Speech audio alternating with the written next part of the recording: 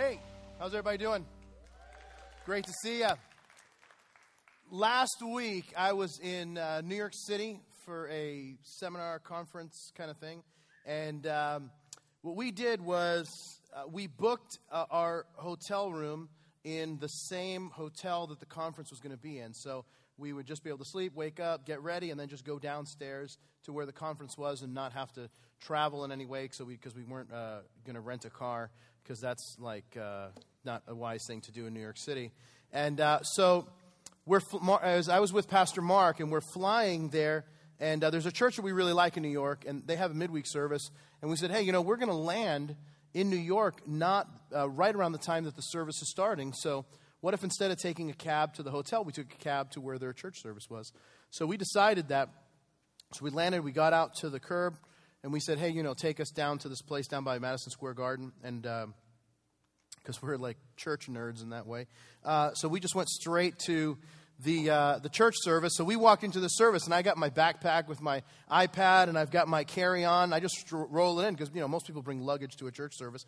And it was great service, and we were so glad that we were there. Ran into a buddy of mine who was also there. Weird thing. And so after the service, we get out, and we're staying in Rockefeller Center, or right next to Rockefeller Center. And so we're having trouble hailing a cab. So we just say, hey, it's a few blocks, let's just walk. So we walk from about Madison Square Garden to Rockefeller Center, which is probably a mile or two. And then we finally get to the hotel. By this time, the service had let out. It was probably almost 10.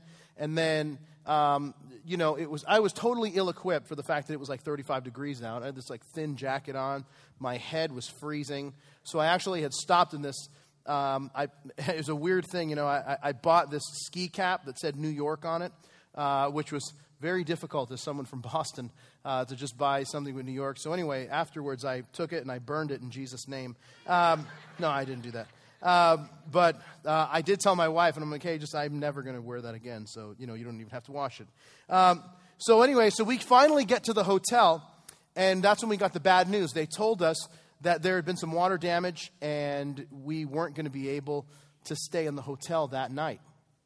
But they said, and I said, so what are you going to do? They said, well, we have a sister hotel that's just 2 doors down. I'm like, oh, that's fine, we'll stay there. They said, but that's all sold out. And I'm like, well, why did you even bring that up? Anyway, so, but they said, but we have a sister hotel that's off Wall Street in the financial district. And I'm like, yeah, but that's probably 25 minutes away. And we're part of a seminar here in this hotel. And they said, yeah, but, we don't have any other options.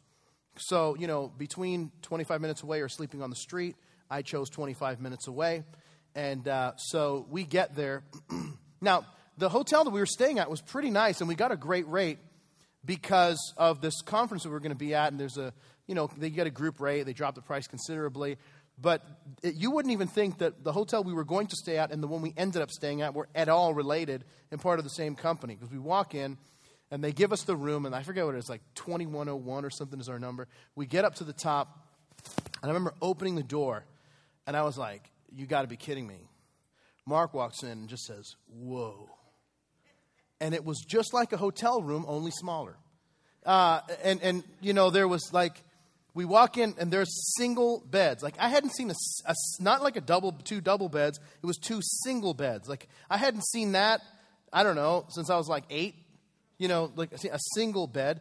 And then I said, Mark, let me try this. And I put one hand on one wall, and I was almost able to touch the other wall. And I'm like, this is like a converted broom closet that they've turned into a room. And I called downstairs, and I said, this is unacceptable.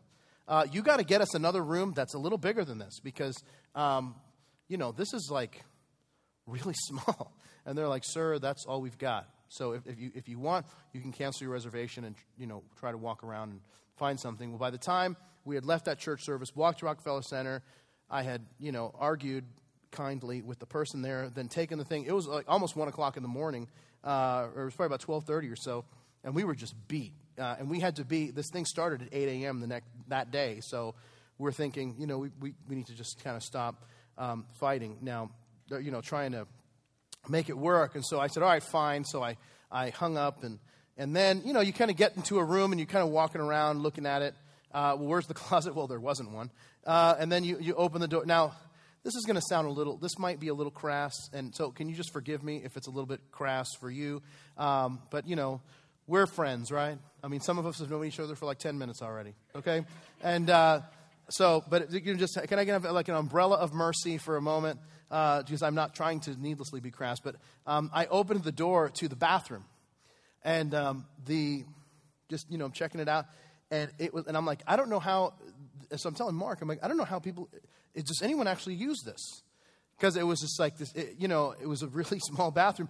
And the toilet was so close to the wall that if anyone, I'm not saying you would, but if there was a person who actually had to use that, they wouldn't be able to kind of sit on it straight up. They'd have to kind of sit on it sideways to make it work because it was so close to the wall. And I'm like, this is just a bad, I'm like, what architect said this is the way to do it, and it was just really a bad situation. And so the other thing is that we didn't eat before we left Miami because, New York City, if there's anything that New York City has going for it, it's like a million great restaurants. And so when we weren't able to get to the restaurant we wanted to, it's like, man, it's getting late. Let's just go to the hotel. They have a restaurant there. Then we weren't able to stay at that hotel. They sent us to the other hotel. I say, is there a restaurant there? Oh, there's a great restaurant there at the hotel.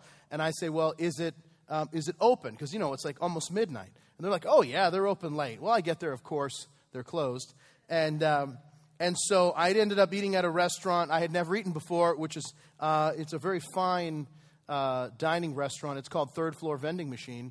I don't know if you've ever eaten that. Woo, there's such a great variety, It was like Twizzlers, pretzels, and like Fritos. That was pretty much it. And here's the thing: is that, and by the way, you would think that I would know better because of all the crazy things that happened to me. And I know that all the crazy things happened to me is because you guys like hearing the stories that I tell about the crazy things. So I want you to know that whenever something like this crazy happens to me, I think of you, and I blame all of you for it. So I figured I'd tell you that.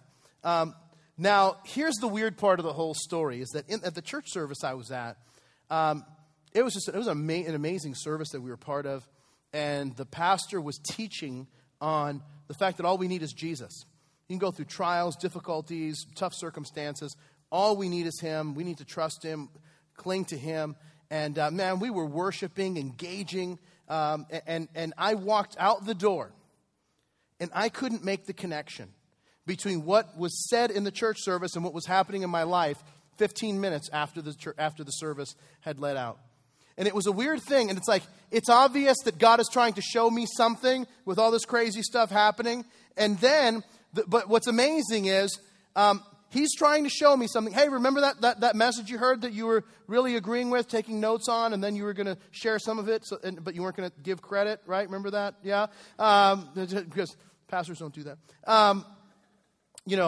If you only copy one person, it's plagiarism. If it's two or more, that's research. So anyway, but the thing is, He's telling me, I'm like, God, I'm hearing this, I'm receiving it, but I walk out the door of the church and I wasn't able to make the connection between what was said from a stage and real life. And this is the thing that I think happens all the time. God is at work in us and we miss it. We could be in a church service, walk out and miss it because our spiritual antenna aren't up.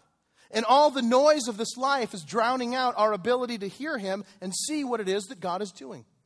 And listen to what the Bible says in Philippians 2. It says that for God is working in you, giving you the desire and the power to do what pleases Him.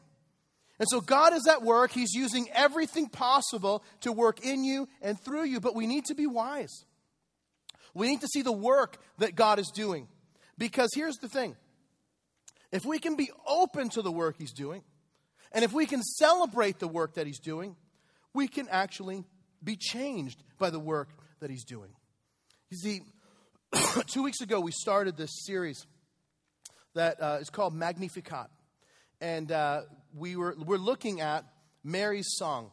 When Mary finds out, when she's told that she's going to give birth to the Messiah, the king of Israel, this amazing opportunity that she's been given, this amazing privilege that she's been given, she just breaks out into song.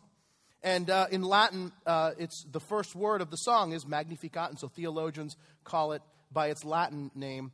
The first word, my soul magnifies the Lord, so it's called Magnificat in Latin. And also, we call it Magnificat because at Calvary, we're high culture. And so that's why, because we're high culture, we call things by Latin terms. We speak to each other in Latin and other ancient languages. But here's the thing. Now, make no mistake. This is no lightweight song. The lyrics in this song are as theologically deep as it gets. In fact, in the 9 or 10 verses that constitute this song, there's more than 12 references to the Old Testament, allusions and direct quotations. And I want you to notice the flow of the song because we're kind of in the middle of it. And so for those of you that maybe it's your first time here or you haven't been here in a while and you're like, man, what is this? How's the song go? She opens and says, my soul magnifies the Lord because of what God is doing in her life. And then she goes on and she talks about who God is. And she's like, God has done this, and God has done this, and God has done this. And it's an amazing thing that God is because God is this, God is this. And it's like, she says, God has done amazing things, and then God has done a great work. God has done a great work, because this is who He is. And so there's this, she's explaining who God is, but then she moves on to talk about that not just God has done wonderful things in her life, and that God is amazing, but then that God is at work in the world. God is at work throughout history, showing us some things about what it is that's happening. And what happens is while God is at work, we can miss it. And so what Mary does is she makes 3 statements in these 2 verses we're going to look at in her song. And I believe this is so important for us because here's what can happen. God is at work. And if we don't have our antenna up to see the work happening, we can start to believe that God has forgotten. And when we start to believe that maybe God has forgotten or God isn't working as fast as we had hoped, we begin to take matters into our own hands. And when we do that, this song, what it does is it reminds us that God is working, even when we don't see it. Even when we don't see the desired outcome as quickly as we had hoped that it would happen, God is still at work. And He's going to bring a glorious resolution to what it is that's taking place. So I'm going to invite you to turn to Luke chapter 1. That's where we're going to be this morning. And if you open your Bible there, if you don't, maybe you have your smartphone or your iPhone or iPad, if you'd open that. Or you have one of those Samsung phones that are the size of an iPad, but they're actually a phone.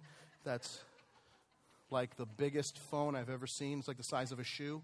But no judgment from me. No judgment from me. Anyway, just making conversation as you open. So here's what we start in verse 51. It says, He has shown strength with His arm. He has scattered the proud in the imagination of their hearts. He has put down the mighty from their thrones and exalted the lowly. Now, if you pause there and give me your attention, what I want to do in these 2 verses is simply show you 3 ways that God is at work in our lives. And through the Song of Mary. And here's the first one if you're taking notes. And that is that God has revealed His power. He's revealed His power. The first thing that she says in these verses is that God has shown strength with His arm. And this is actually a phrase that's used throughout the Old Testament, this idea of the arm of the Lord. That the arm of the Lord is a common phrase that speaks of God's reach and God's care for His people. That it is His arm that reached down and helped His people in times of need. Now, this language of the arm of the Lord, that at this particular time that He's helped His people, this is not just casual language that she's using, but instead, this is language that speaks of the Exodus.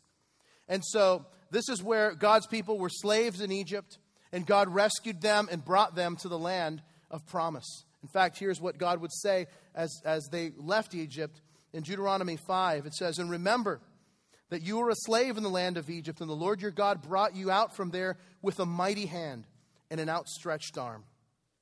You see, there are parallels between Israel's situation when they were slaves in Egypt and Israel's situation in Mary's day. so similar that you just go back and forth and you realize, wow, there's something that Mary's trying to connect between what happened then and what's happening now in her reality. In both times, in the time of the Exodus and in Mary's day, both were, Israel at both times was being oppressed by a foreign nation. It was Egypt in the time of the Exodus. It was Rome in the time of Mary. In both times, Israel had been oppressed for hundreds of years. In the time of the Exodus, it was 400 years of slavery in Egypt. In this time, in Mary's day, it had been 400 years since God had spoken.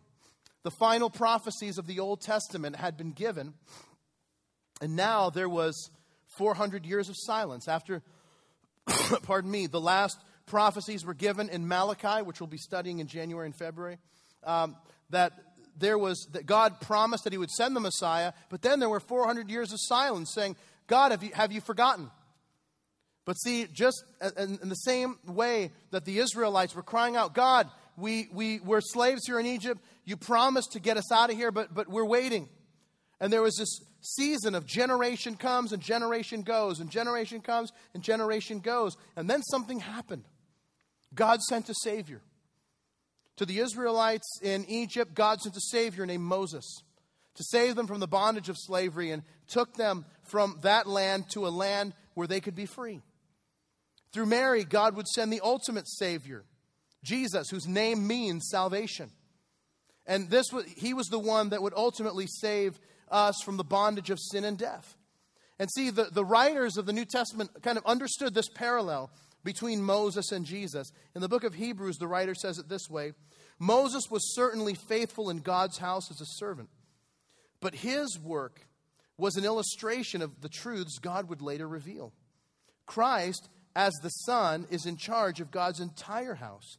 And we are God's house if we keep our courage and remain confident in our hope in Christ. Now, here's what can happen to us. We're going through, God has a promise for us, and we're wondering and hoping, God, when are you going to bring about the promise? We want you to work in us. We want you to work through us. We want you to work for us to bring about that desired outcome. And we're wondering and hoping, God, are you going to do it? And then there's a delay between the promise and the delivery of the promise.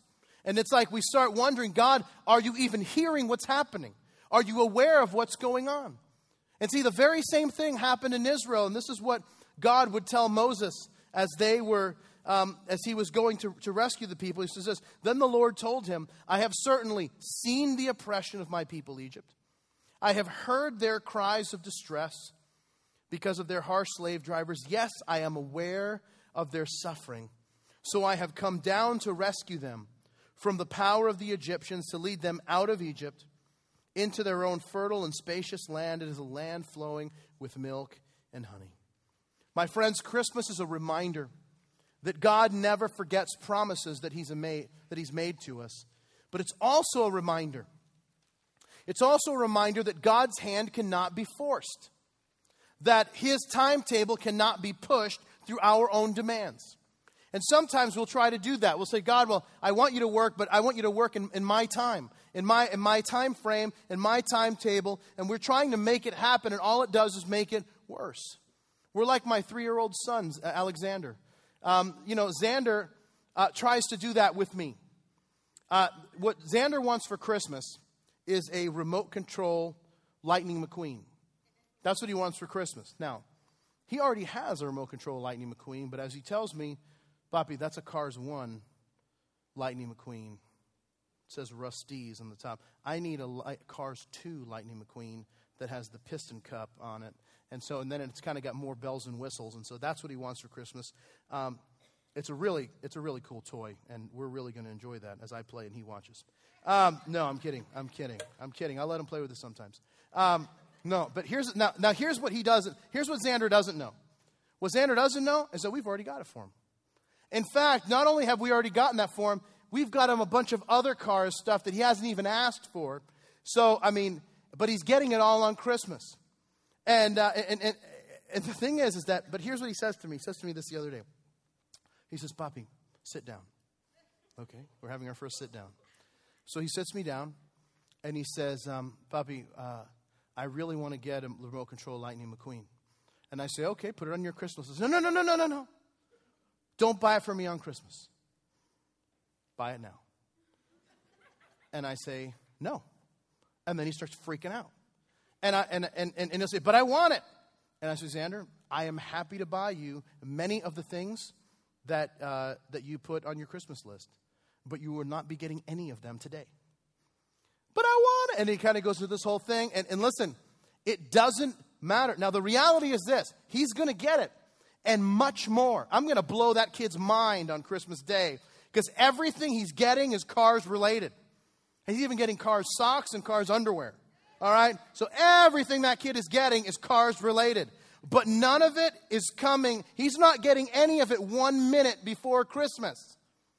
And so, and all he does is frustrate himself trying to get me to do something that I'm not going to do because it's not the timetable that I've set.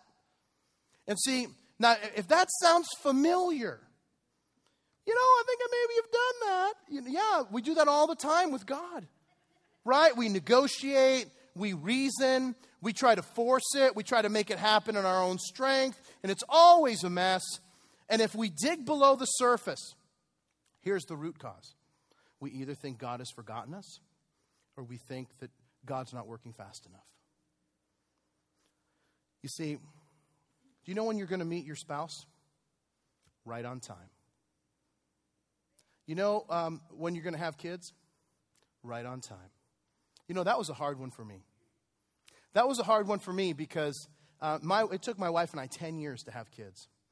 And I mean, people would try to, in their kindness, try to get us to do other stuff. You should set a date as to God's got to deliver by this date, and if he doesn't deliver by this date, then you're just going to go another route to have kids. And, and I'd say, well, yeah, I'm probably not going to do that. And we went to the doctor to get ourselves checked out, make sure things are working the way they're supposed to work, and we did. And I remember that we both got tested, and then the doctor says to me, yeah, you guys are both healthy. I have no idea why you're not having kids. Like, wow, thank you very much for that. I'm glad you went to medical school for that diagnosis, buddy. And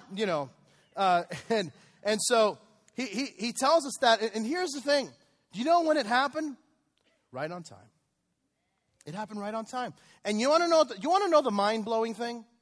Is that there's stuff that you're praying about, that I'm praying about, that we're praying about. There's things we're praying about, and you know when it's going to happen? Right on time. Do you know, are our prayers going to change it? No. Make it happen faster? No. Delay it? No. Change it in any way, shape, or form? No. Why pray then? Because we're supposed to. But it doesn't change it. Yeah, I know. Does it make sense? Nope. Is it frustrating? Yep. It's just the way it is. Because, listen, it's not about, you see, that's the problem that we have with praying. We think praying is about giving God our laundry list and then just watching the clock. Okay, God, I prayed. You got 20 minutes. Right? It's not about changing God. Listen, we pray about all this, and you know what happens? God ends up changing me. God ends up transforming me. And so the communion with him is not about me telling him what needs to happen. It's about me saying, God, this is my desire, but I'm opening myself up to you. Because I know that you know best. Now, that's the thing that's mind-blowing, is that there are things that no matter how much we pray about it, what we do, nothing's going to change it. And this is what we call God's providential will. God's providential will is that there are things, this is the stuff that we get so frustrated about. There are things that God is going to do when he's decided to do it because he's God, and that's the end of it. And that frustrates us because we at least would like to be involved. God, I know you got your decision, but I would just like to bring into evidence exhibits A and B. I have a few things that I'd like to share. So they're pretty good. And then now once I lay this out, I'd like for us to have conference, and then we can really decide what the best course of action is. Now look at this verse. It's on the second page of your notes. It's like the simplest verse, right? But check out what it says. But when the right time came, God sent his son, born of a woman, subject to the law. That sounds like a simple statement, but it has enormous implications. Jewish people throughout history have prayed for the Messiah to come. In fact, if you go into like a lot of Jewish prayers and all that, they would pray in the morning for God to send Messiah. They would pray in the evening for God to send Messiah the next day. And could you imagine when they found out God already had it set? It's like, man, we've been praying this hundreds of thousands of times throughout the ages for God to send the Messiah, and he had already picked the date? Yeah, it's his providential will. It's what he's decided to do at that particular time because for a million reasons it was the right time. But all of the prayers, what they did was they didn't change God. They changed us as a nation to prepare us, to make us ready for the blessing of God sending his son. Because that's what, if we didn't pray all that time, we wouldn't have been changed for God to do what he said he was going to do. And that's why, listen, this whole thing begins where God has revealed his power, that God wants to do a great work in us. But we got to realize and believe that God hasn't forgotten. It hasn't slipped his mind that God really is at work. And if he's really at work, we've just got to get in line with what he's doing. And so if God has revealed his power, look at the second half of the verse. It says that he's shown strength with his arm. The second thing is he has scattered the proud in the imagination of their hearts. He's scattered the proud in the imagination of their hearts. Now let me tell you the second point of how do you know God's at work in your life. The second is that God has rooted his purpose. That there is a purpose that God has established in your life and in mine. There are purposes that God has established. And anything that's diverting that, God is going to scatter. You see, Mary sings that God scatters the proud in the imagination of their hearts. Understand that these phrases are not randomly picked. These phrases are carefully selected. That term scatter is an emotionally charged term in the Hebrew culture. It refers to the Jewish people being scattered in 586 BC when King Nebuchadnezzar came in, wiped out Jerusalem, wiped out the southern kingdom of Judah, and just took all the people to Babylon for 70 years. And so the land was desolate. Israel was wiped out. And so there was this idea, the scattering was happening, and it's an amazing thing. So the Greek word, which is diaspora, is a very emotional term in the Hebrew culture. When I was in New York, I drove through a predominantly Jewish neighborhood in Brooklyn, and realizing that this is, it was only just recently that there are now more Jews living in Israel than there were living in New York City. And there's now more Jews living in Israel, but the second highest concentration of a Jewish population besides Israel is New York City. And I'm driving through, and this is what I'm thinking, this diaspora. This is the effect of the diaspora as Israel was scattered at 70 AD when the temple was destroyed, and they were all scattered throughout the entire earth. So when she sings the song, it says, that God has shown strength with his hand, with his arm, but he also scatters the proud. Whoa. Yeah, we know what it's like to be scattered. But he scatters the proud in the imagination of their hearts. You see, that term now, that has roots even further back than 586 BC. That has its roots all the way back in the book of Genesis and in the Tower of Babel. I put it in your notes. Let me read this to you, the first few verses of Genesis 11. Here's what it says. It says, "Now the whole earth had one language and one speech. And it came to pass as they journeyed from the east that they found a plain in the land of Shinar and dwelt there. And they said to one another, 'Come, let us make bricks and bake them thoroughly.' And then they had brick for stone and they had asphalt for mortar. And they said, 'Come, let us build ourselves a city, a tower whose top is in the heavens. And let us make a name for ourselves, lest we be scattered abroad over the face of the whole earth.' But the Lord came down to see the city and the tower which the sons of men had built. And the Lord said, 'Indeed, the people are one, and they all have one language. And this is what they begin to do. Now nothing that they propose will be withheld from them. Come, let us go down and confuse their language, that they may not understand one another's speech.' And so the Lord scattered them abroad from over the face of the earth, and they ceased building the city. Therefore its name is called Babel, because the Lord confused the language of all the earth, and there the Lord scattered them abroad over the face of the earth." I want you to see three things in the verses that we read. Three things. Number one, he says this, let us build ourselves a city. There's three things that God wants to give us that this tower was supposed to replace. You see, when they say, let us build ourselves a city, they're looking for a purpose. Right? So they've got this purpose, and then they say, let us make a name for ourselves. They're looking for identity. Lest we be scattered abroad, they're looking for security. And the reason why this is such a bad thing and God destroys it isn't because, well, God doesn't like cities. No, it's not that. Last I checked in the book of Revelation, the New Jerusalem is a city. The problem is what this tower offers is a weak replacement for God's real purpose, real identity, and real security.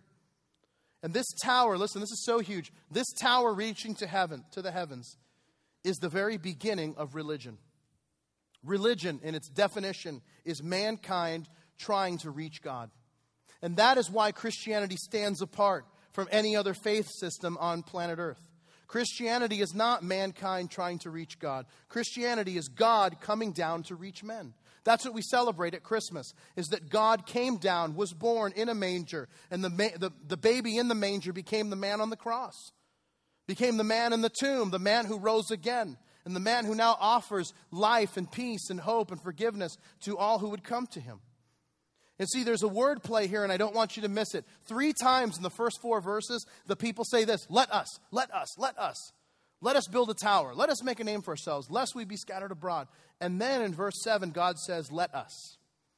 Reference to the Trinity, Father, Son, and Spirit conferencing together. And he says, you know what we need to do? We need to scatter them. Why scatter them? And we can actually look at this at the outset and say, why scatter them? Aren't they trying to do a good thing? They have a good project going. Doesn't God want us to accomplish stuff? Yes. But not at the expense of you living less of a life. You see, whenever I set up a tower, whenever you set up a tower, an idol of our own accomplishments, we begin to kill the work that God wants to do in us, and we make ourselves a slave to those accomplishments. You see, that tower was their identity. It's who they were. It was what they associated themselves with. I mean, we are the people of the tower. We're the ones who have built a tower, and we're going to reach all the way to heaven with the tower. You ever met someone who their entire identity is built on their profession? It's all about who they are. Well, I'm Mr. So-and-so, and then you have your initials at the end. Well, I do this for a living. And that becomes what they do. But then you ever meet someone that's their idol is their whole identity is built on their profession, and then they lose their job, and they're no longer that? My friends, that's a tough thing. That's a tough thing, because the thing that they have put all of their stock in is essentially an idol. And their idol is the thing that they found to give them the greatest meaning. It's what gave them purpose. It's what gave them identity. It's what gave them security. And when that tower comes crashing down, what happens? Well, what happens is that there's nothing worse than worshiping a God, an idol who fails you. And when we decide to create an idol and we don't worship the true and living God, but we create something smaller, it's only a matter of time before that God fails us. And what most of us do is that, especially those of us that are Christians, is we say, well, I worship God. And we give lip service to the idea that we worship God, but we really give all of our devotion to the idol that we've created. The problem is it never works out like that. It's never as cleanly separated as we'd like it to be. And God loves us too much to let us live like that, because the idol that we've created can never deliver in the way that our God can deliver. When I moved into my first apartment, I was about 20, and I had moved out on my own with a friend of mine, and I was realizing something. See, when I lived at home, I grew up in kind of a typical Cuban home, which is I didn't do anything for myself, and so I had a Cuban mom that did everything for me. And so, what I would do is I would wear clothes, and then I would just throw them on the floor when I was done. And then through magic or however it worked, I would show up the next day, and all the clothes that were on the floor would be clean, ironed, and laying folded on my bed. It was like a laundry fairy had come. and had taken care of all of it. Well, I moved into my own apartment, and then I just threw the clothes on the floor like I always had. Apparently, the laundry fairy did not get the forwarding address thing that I had set up with the post office, because I threw the stuff on the floor, and it was still on the floor. And then, and I realized, like, my mom would do all my laundry, and then I'm looking at my roommate, and I'm like, dude, let's get on the ball here. And he's like, I'm not doing your stuff. And I'm like, well, not only am I not doing it, I don't know how to do it. And so, anyway, I called my wife, Carrie. We were just dating. We'd been dating for about a year and a half at the time. And so I called her, and I said, hey, I have a problem. And she said, what? And I said, I'm running out of clothes to wear. And all of it's dirty. And she said, well, why don't you wash them? And I said, well, okay. I said, well, first of all, I don't know how. Secondly, I don't even know if I have a washing machine in this apartment. She's like, well, why don't you look around? And I'm like, I'm pretty sure it's not here. She's like, Bob, why don't you go out onto the patio you have and open up that utility closet that you have? So I open up the utility closet and I say, I see these two big machines, but I'm not really sure what these items do. And anyway, I wish I was making this up. I really do. And I said, okay, I think I found something. Can you come over and take care of it? And she's like, no, I'm not going to do that.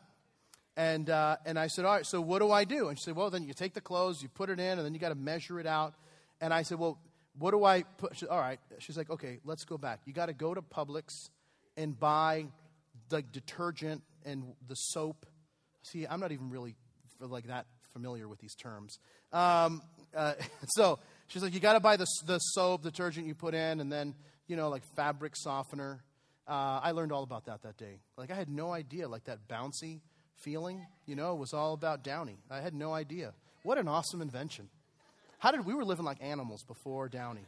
We were. Well, anyway, so I go and buy that stuff. But here's the thing, like, I'm trying to get this done.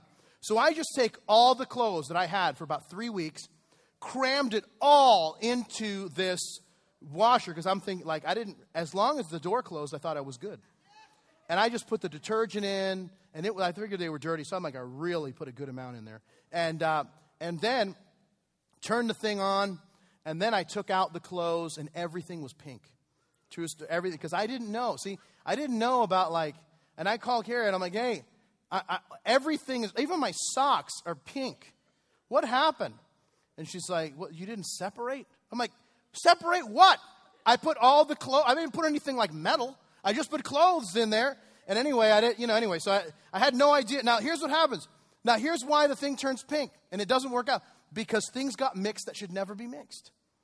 Now, this is what happens when I try to be a Christian and I set up an idol. It creates a disastrous result because I'm trying to mix things that should never be mixed. And it never works out. You see, the tower was their identity. The tower was their purpose. It's the reason for their existence. And the tower was their security. It's the thing that made them feel safe. If you go throughout this region, archaeologists have these towers that they built are called ziggurats. And you can, go on Wikipedia or something. You can see pictures of ziggurats. And they've found ziggurats like this all over that region. And the issue was that instead of trusting God, they found something less to trust in. And this is why the result of all of this was Babel. It was confusion. Because when I try to do it my own way, here's what I think it's going to bring. Clarity. Here's what it really breeds. Confusion. Could you imagine having been there that day? One guy's there. They're building this tower. And he says, hey, can you hand me a brick? And the guy looks at him and he says, oui, oui. And they're like, no, dude, I need a brick. Parlez-vous, français? And I was like, no, I don't parlez-vous. And so he goes on to the other guy. And so he says, hey, can you hand me a brick? And the guy says, domo arigato. Oh, thank you, Mr. Roboto. What are you talking? He doesn't know that. And then it says to another guy, can you hand me a brick? No entiendo. And so, apparently that guy was Mexican, from what it sounded like. And so, what happens is that people naturally group together based on the languages they understood. So all the families that spoke German, they all grouped together. All the families that spoke French grouped together and, of course, had an attitude about it. All the families that, that spoke Chinese, they all grouped together. All the families that spoke Spanish grouped together and then all moved to Miami. And so the whole idea is this, is that Mary's song reminds us. He has shown his arm to the strong, but here's the thing. He scatters the proud in the imagination of their hearts. Mary's song reminds us that even the greatest human ingenuity is nothing compared to the power and purposes of God in our lives. And we have to see that God is at work. And sometimes we think that what's happening is destruction, when really what it is that God is taking something away so that he can begin to do a building work in our lives. And that's what brings it to the third point, which is in verse 52.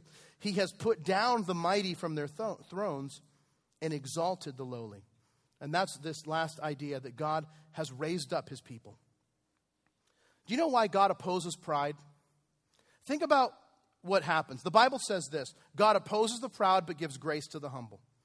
It says this, that if you humble yourself under the mighty hand of God, in due time he will lift you up.